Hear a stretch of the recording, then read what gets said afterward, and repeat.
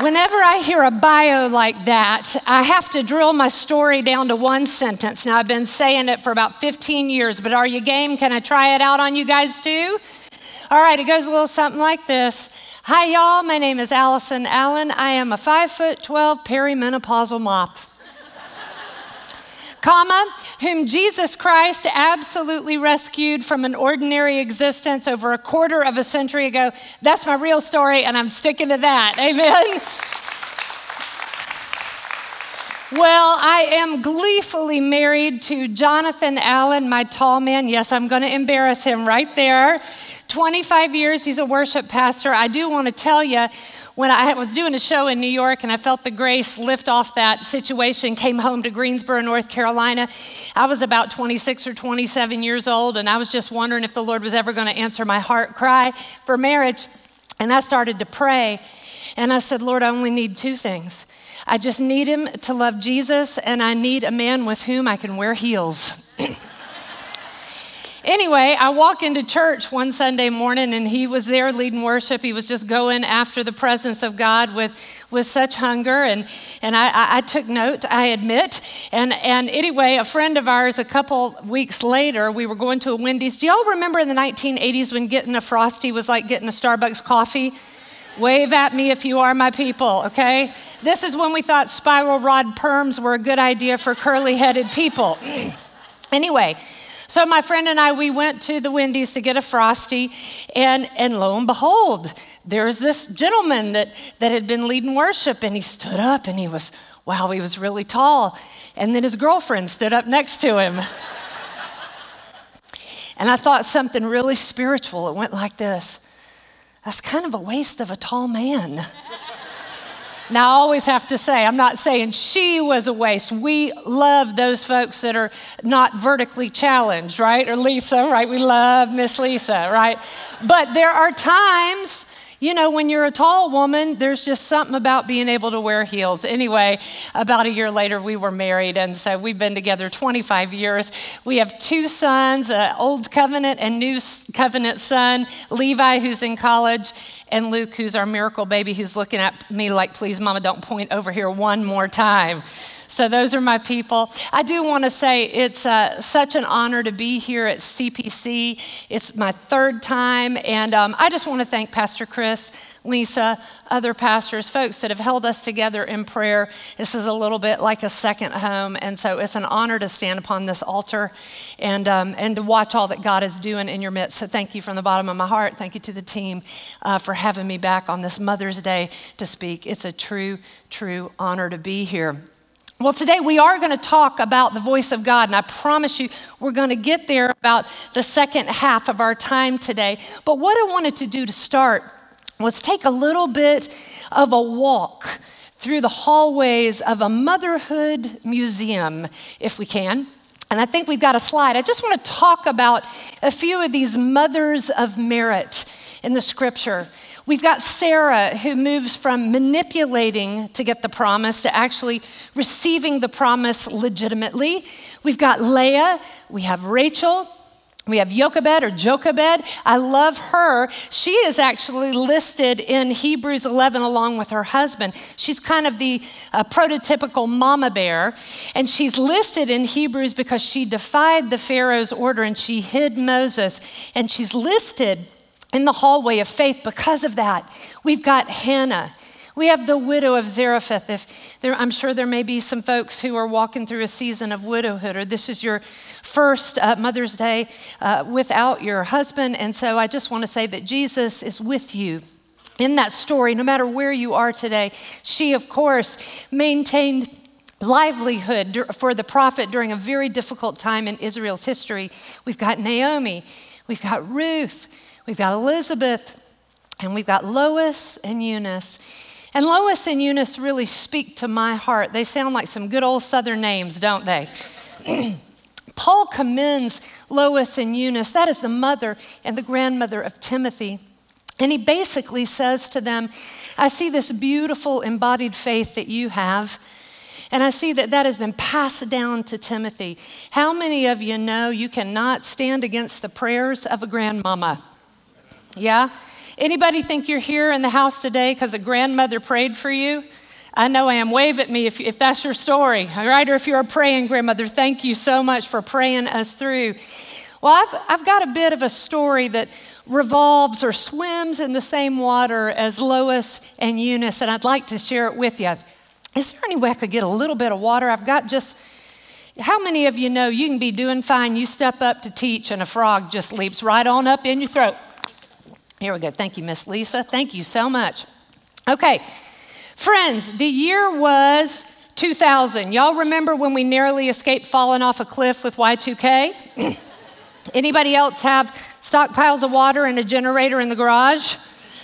Anyway, in that same year, there was a precious woman who went home to be with the Lord. Her name was Cleola Kraut. I just love that name. It reminds me of Lois and Eunice. Anyway, in this year, I went to her memorial service. I traveled into Pillion, South Carolina, just a speck of a nothing little town. You kind of speed down the blacktop to anywhere else. Anyway, I went into Miss Cleola's funeral, and there were a couple things that struck me immediately. You know, when you go to an average 80-year-old's homegoing, how many of you know that that's often a polite smattering of friends and family? But something caught my eye immediately. Florence Baptist Church was packed stem to stern, side to side. Standing room only with people ringing the small congregation. 3 pastors had traveled in to eulogize this Miss Cleola Kraut. And I heard stories of all the years that she had taught adult Sunday school. It was 25 years. The years of putting together VBS. The time she brought meals and countless visits. Here's what I'm trying to say. This was a woman who loved truly and was truly loved, y'all. And so after the service, you know, when you go to put the earthly coil into the earth, Florence Baptist Church was one of those little country churches that had the graveyard right next door to the church. We go right over to lay her in the ground, and then they're kind of corralling everybody for the potluck, because how many of you know at a Southern funeral you're still going to eat? And so they kind of were starting to corral us toward the fellowship hall. And as I was moving, a man started to approach me. And there were a couple things that caught my eye immediately. His suit was somewhat ill-fitting. His wrists and his ankles were kind of hanging out all akimbo, and it was sort of a polyester specimen that had last seen the light of day when Staying Alive was a #1 hit. What I knew innately by the Spirit, y'all, was that he was doing everything in his power to feel comfortable at churchy things and around churchy people. And that suit was his attempt to show respect and to try to fit in. And he walked up to me, and I noticed that his hands were shaking, and somehow I innately knew that I was not looking at Parkinson's, but I was likely looking at DT's. This was a man whose life had been ravaged by addiction. You could almost see it on his face. And he grabbed my hands. I remember they were cool. It was a summer day, and that's why I remember it. And he pulled me close, and this is what he said. He said, "Ma'am, when nobody would come to me, when I went through all my troubles and my addictions, when nobody would come to me, Miss Cleola, she came to me. She came to me. She sat with me. She brought a meal. She held my hand." And then he looked at me and he said, "Ma'am, your grandmother came to me." And then he dropped my hands and he walked away. And I never did get his name. Now, not only am I trying to press upon you the power of one faithful life, one small life by the standards of the world, who spent her life shining for the King of Glory in invisible places, and the power and the efficacy that one life had of the ability of God to speak through her to a brokenhearted man. So if you are that kind of grandma in the house today, don't stop praying for us. Don't stop begging God for us. Don't stop holding on to the hem of his garment for us. That's one thing that I'd like to share with you. But the other thing, and probably the more important thing, is I wonder if anybody here today feels a little bit like the man in the ill-fitting suit who came to church today because it was Mother's Day. And they promised their mama they would show up. And you did everything you could to kind of put yourself together so you would fit in and feel comfortable in the house of God. And what I feel impressed to say, I felt impressed this morning as well, is you are welcome here. You're welcome here. No matter how you come, whether you come rejoicing or you come lamenting, whether you come feeling like you fit in and you got it all together, which none of us have it all together, okay? Or you come in agony, in pain, even in addiction. You sit on the periphery of God's presence. You go to the back row. You never would come to the front row. I want you to hear the God of all glory saying to you, welcome home. Amen. Welcome home. Welcome home. And we're going to give you an opportunity at the end of today to respond to that invitation in a more significant way. But start that journey by just going, he says, come in. He says, take a seat. He says, it doesn't matter what I look like on the outside, and it doesn't matter what I've been through on the inside. He loves me. He loves me. He loves me. That's what I hope God does for you today in the house. If you hear nothing else, hear that. Hear the call of the Father to your heart. Well, I want to get back to my list here before I go off down a rabbit trail, but let's get back to that. So we've got Lois and Eunice, and then we come to Mary. Mary is someone that we usually only talk about around Christmas time and Christmas carols and Christmas plays, but y'all, Mary's stories is one of the most radical stories of obedience in the entirety of the scripture. Amen? It is the most radical yes of Scripture, in my humble opinion, aside from Jesus saying yes to the cross. And what is astounding about Mary's encounter with the representative of God is that when God begins to speak to her and says these most audacious things through the angel Gabriel, she says, well, how can this be? She does ask a question, since I've not known a man. And then the angel continues to speak. And then what does she say? Let it be done unto me according to your word, according to what you have said. You have spoken to me, and I am responding.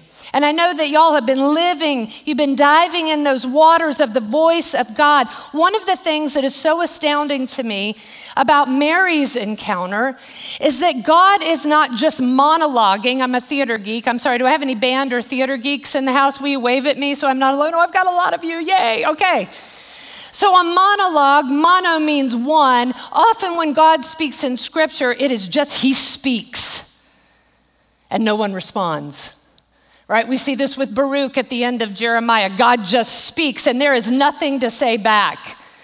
Right? This is the omniscient, omnipotent God. He speaks and there's no response. We just come under the ministry of his voice and the ministry of his word. But there are rare times in the scripture that God allows dialogue.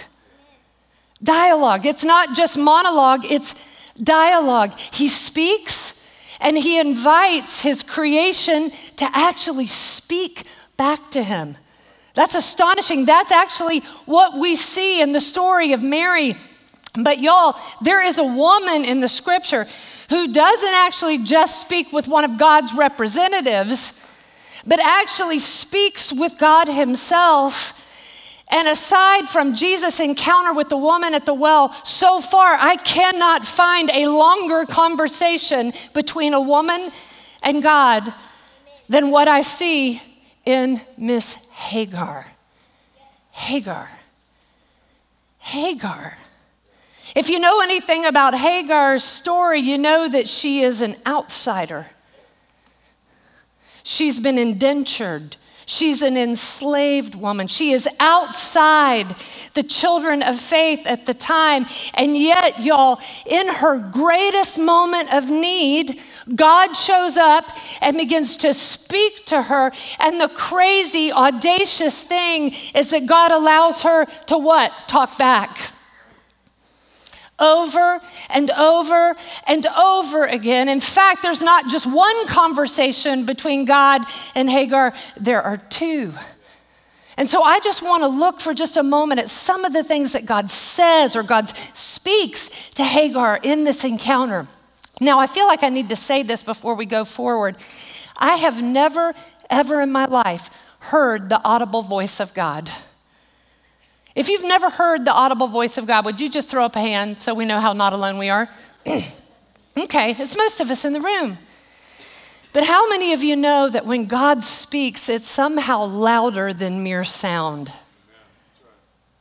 It's not so much that God speaks, but God speaks. And then we see it confirmed by what? His scripture. God's never going to say anything to you that runs contrary to this right here, amen? And then we often find it confirmed by those that walk also in wise counsel. So when I talk about the voice of God or us hearing the voice of God, I want you to understand that I'm not necessarily talking about the voice of God audibly, that it's deeper than mere sound. Okay, let's go into Hagar's story and see what God says. If you don't know Hagar's story, I'm going to try to just drill it down for you into a kind of a small nutshell if I can. Abraham, who is the prototypical patriarch of our faith, has been promised lots of things by God. But one of the things he has been promised especially is that his offspring, his children and their children and their children and their children, will be as numerous as the stars and sand, if I can take a little poetic liberty there.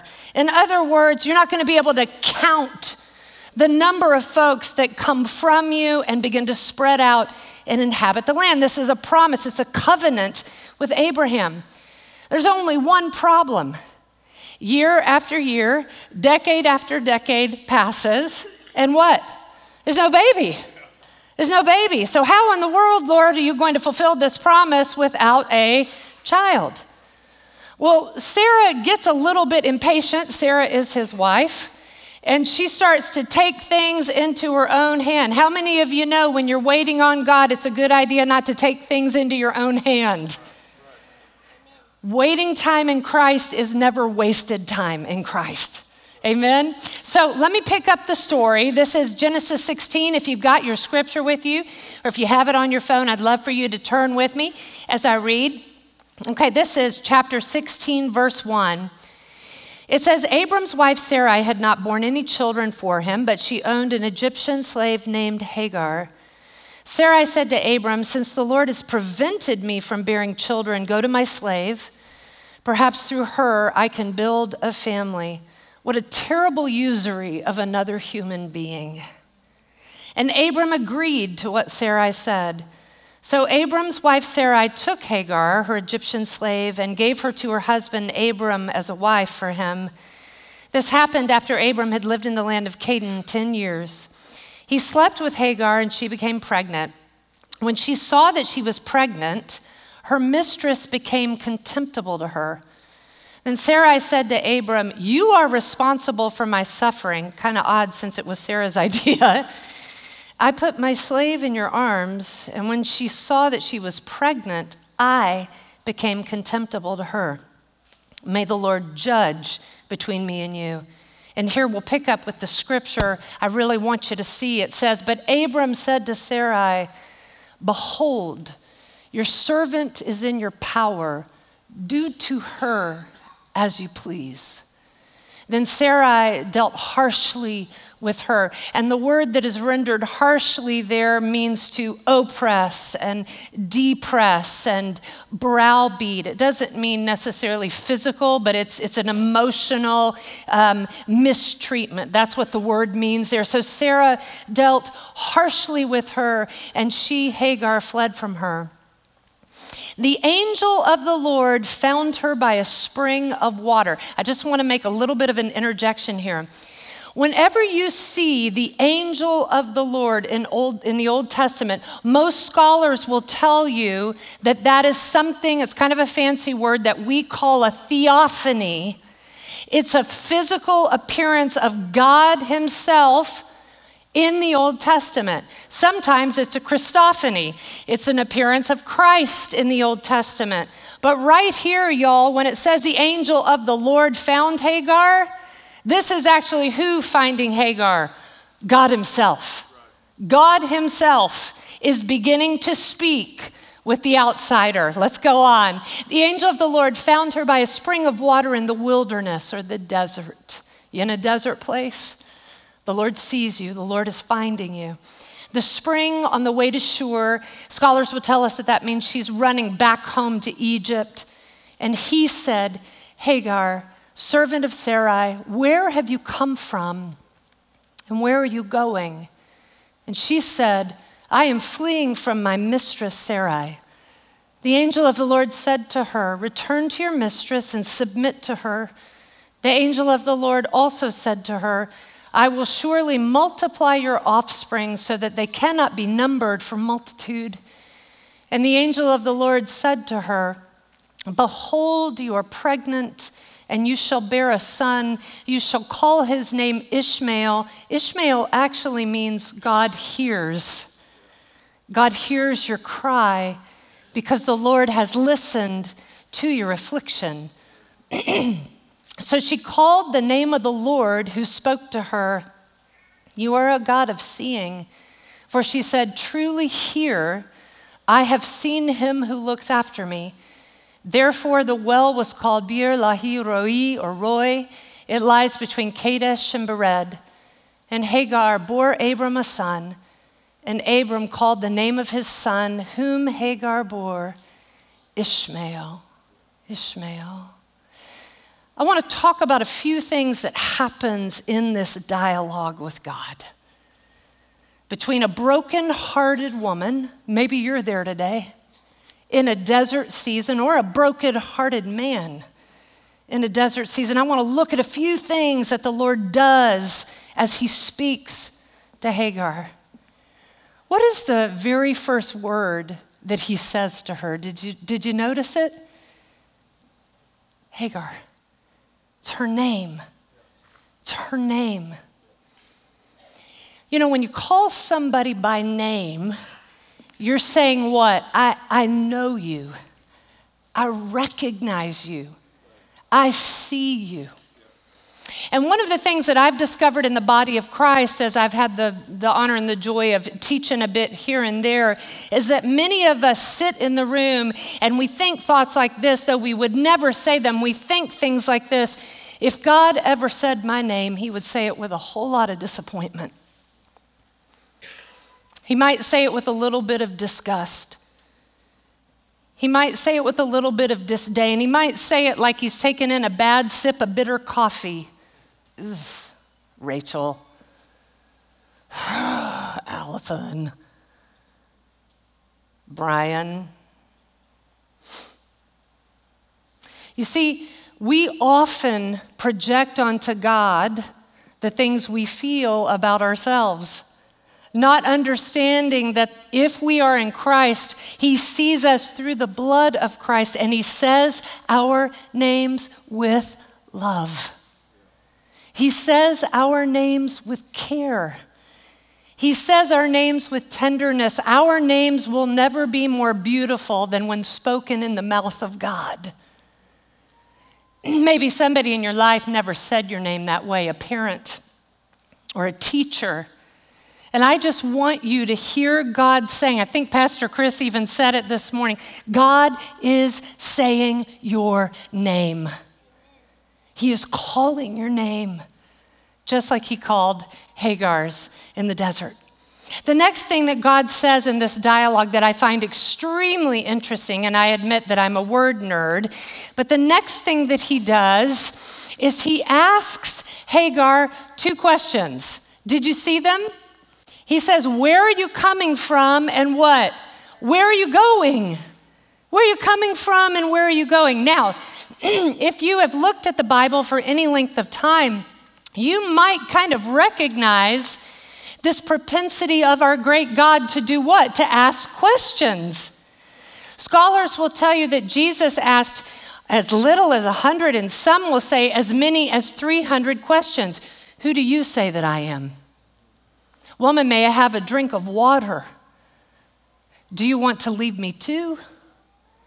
On and on and on it goes. Go all the way back to Genesis. After the fall, what does God say to Adam? Adam, what? Where are you? Now, does anybody in the room think that Almighty God did not know where Adam was? Right? Who didn't know where Adam was? Adam. Adam. And when he answered that question of God, all of a sudden he saw the pain and the shame and the blame.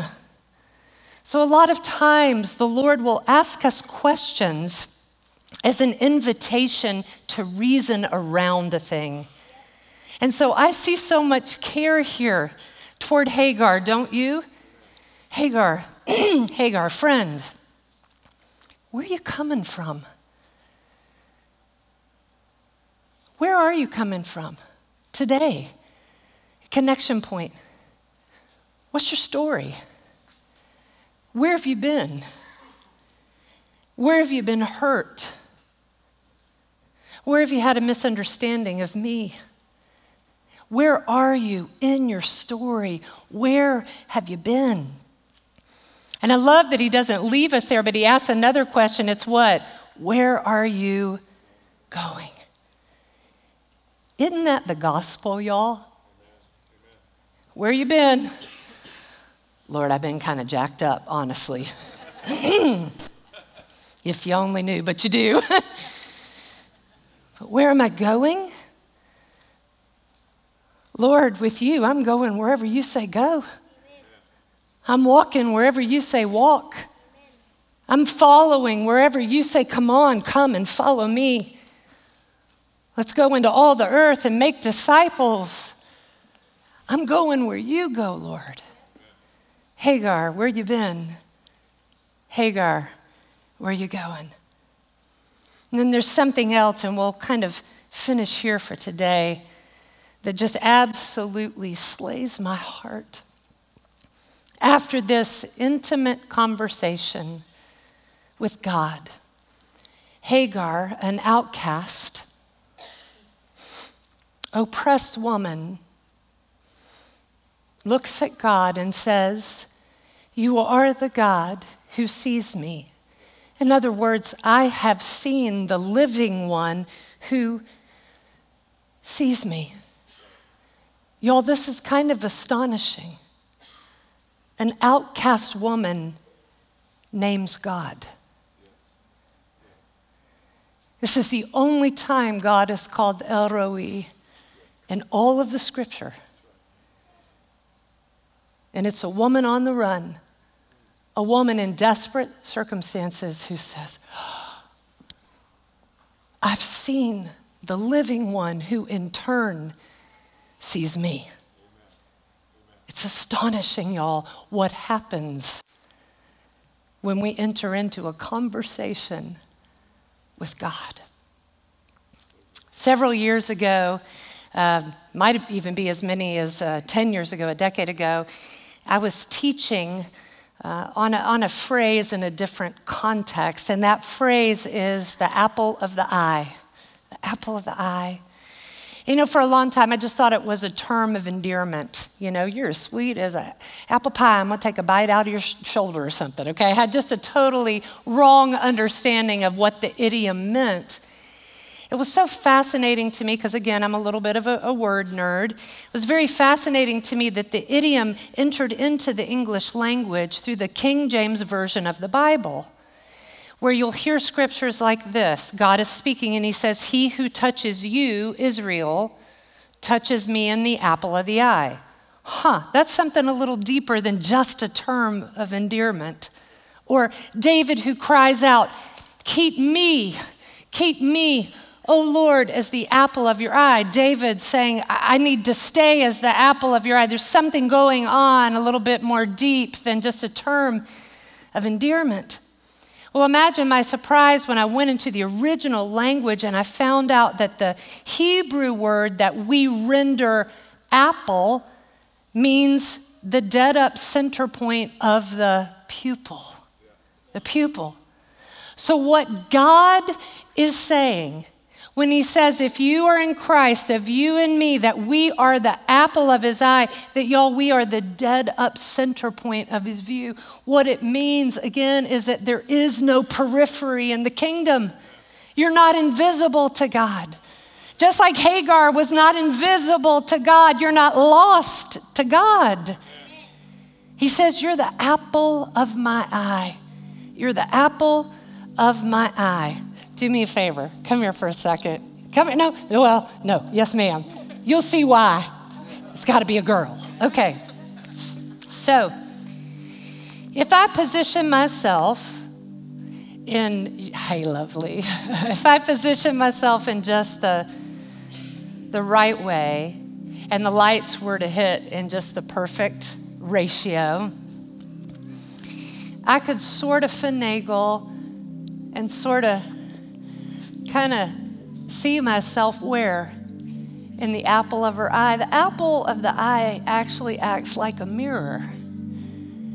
But to know that I am the apple of her eye, forgive my coffee breath, it's teacher breath, okay? I've got to do what? Get close. There you go. Can you say it? Get close. I got to get close.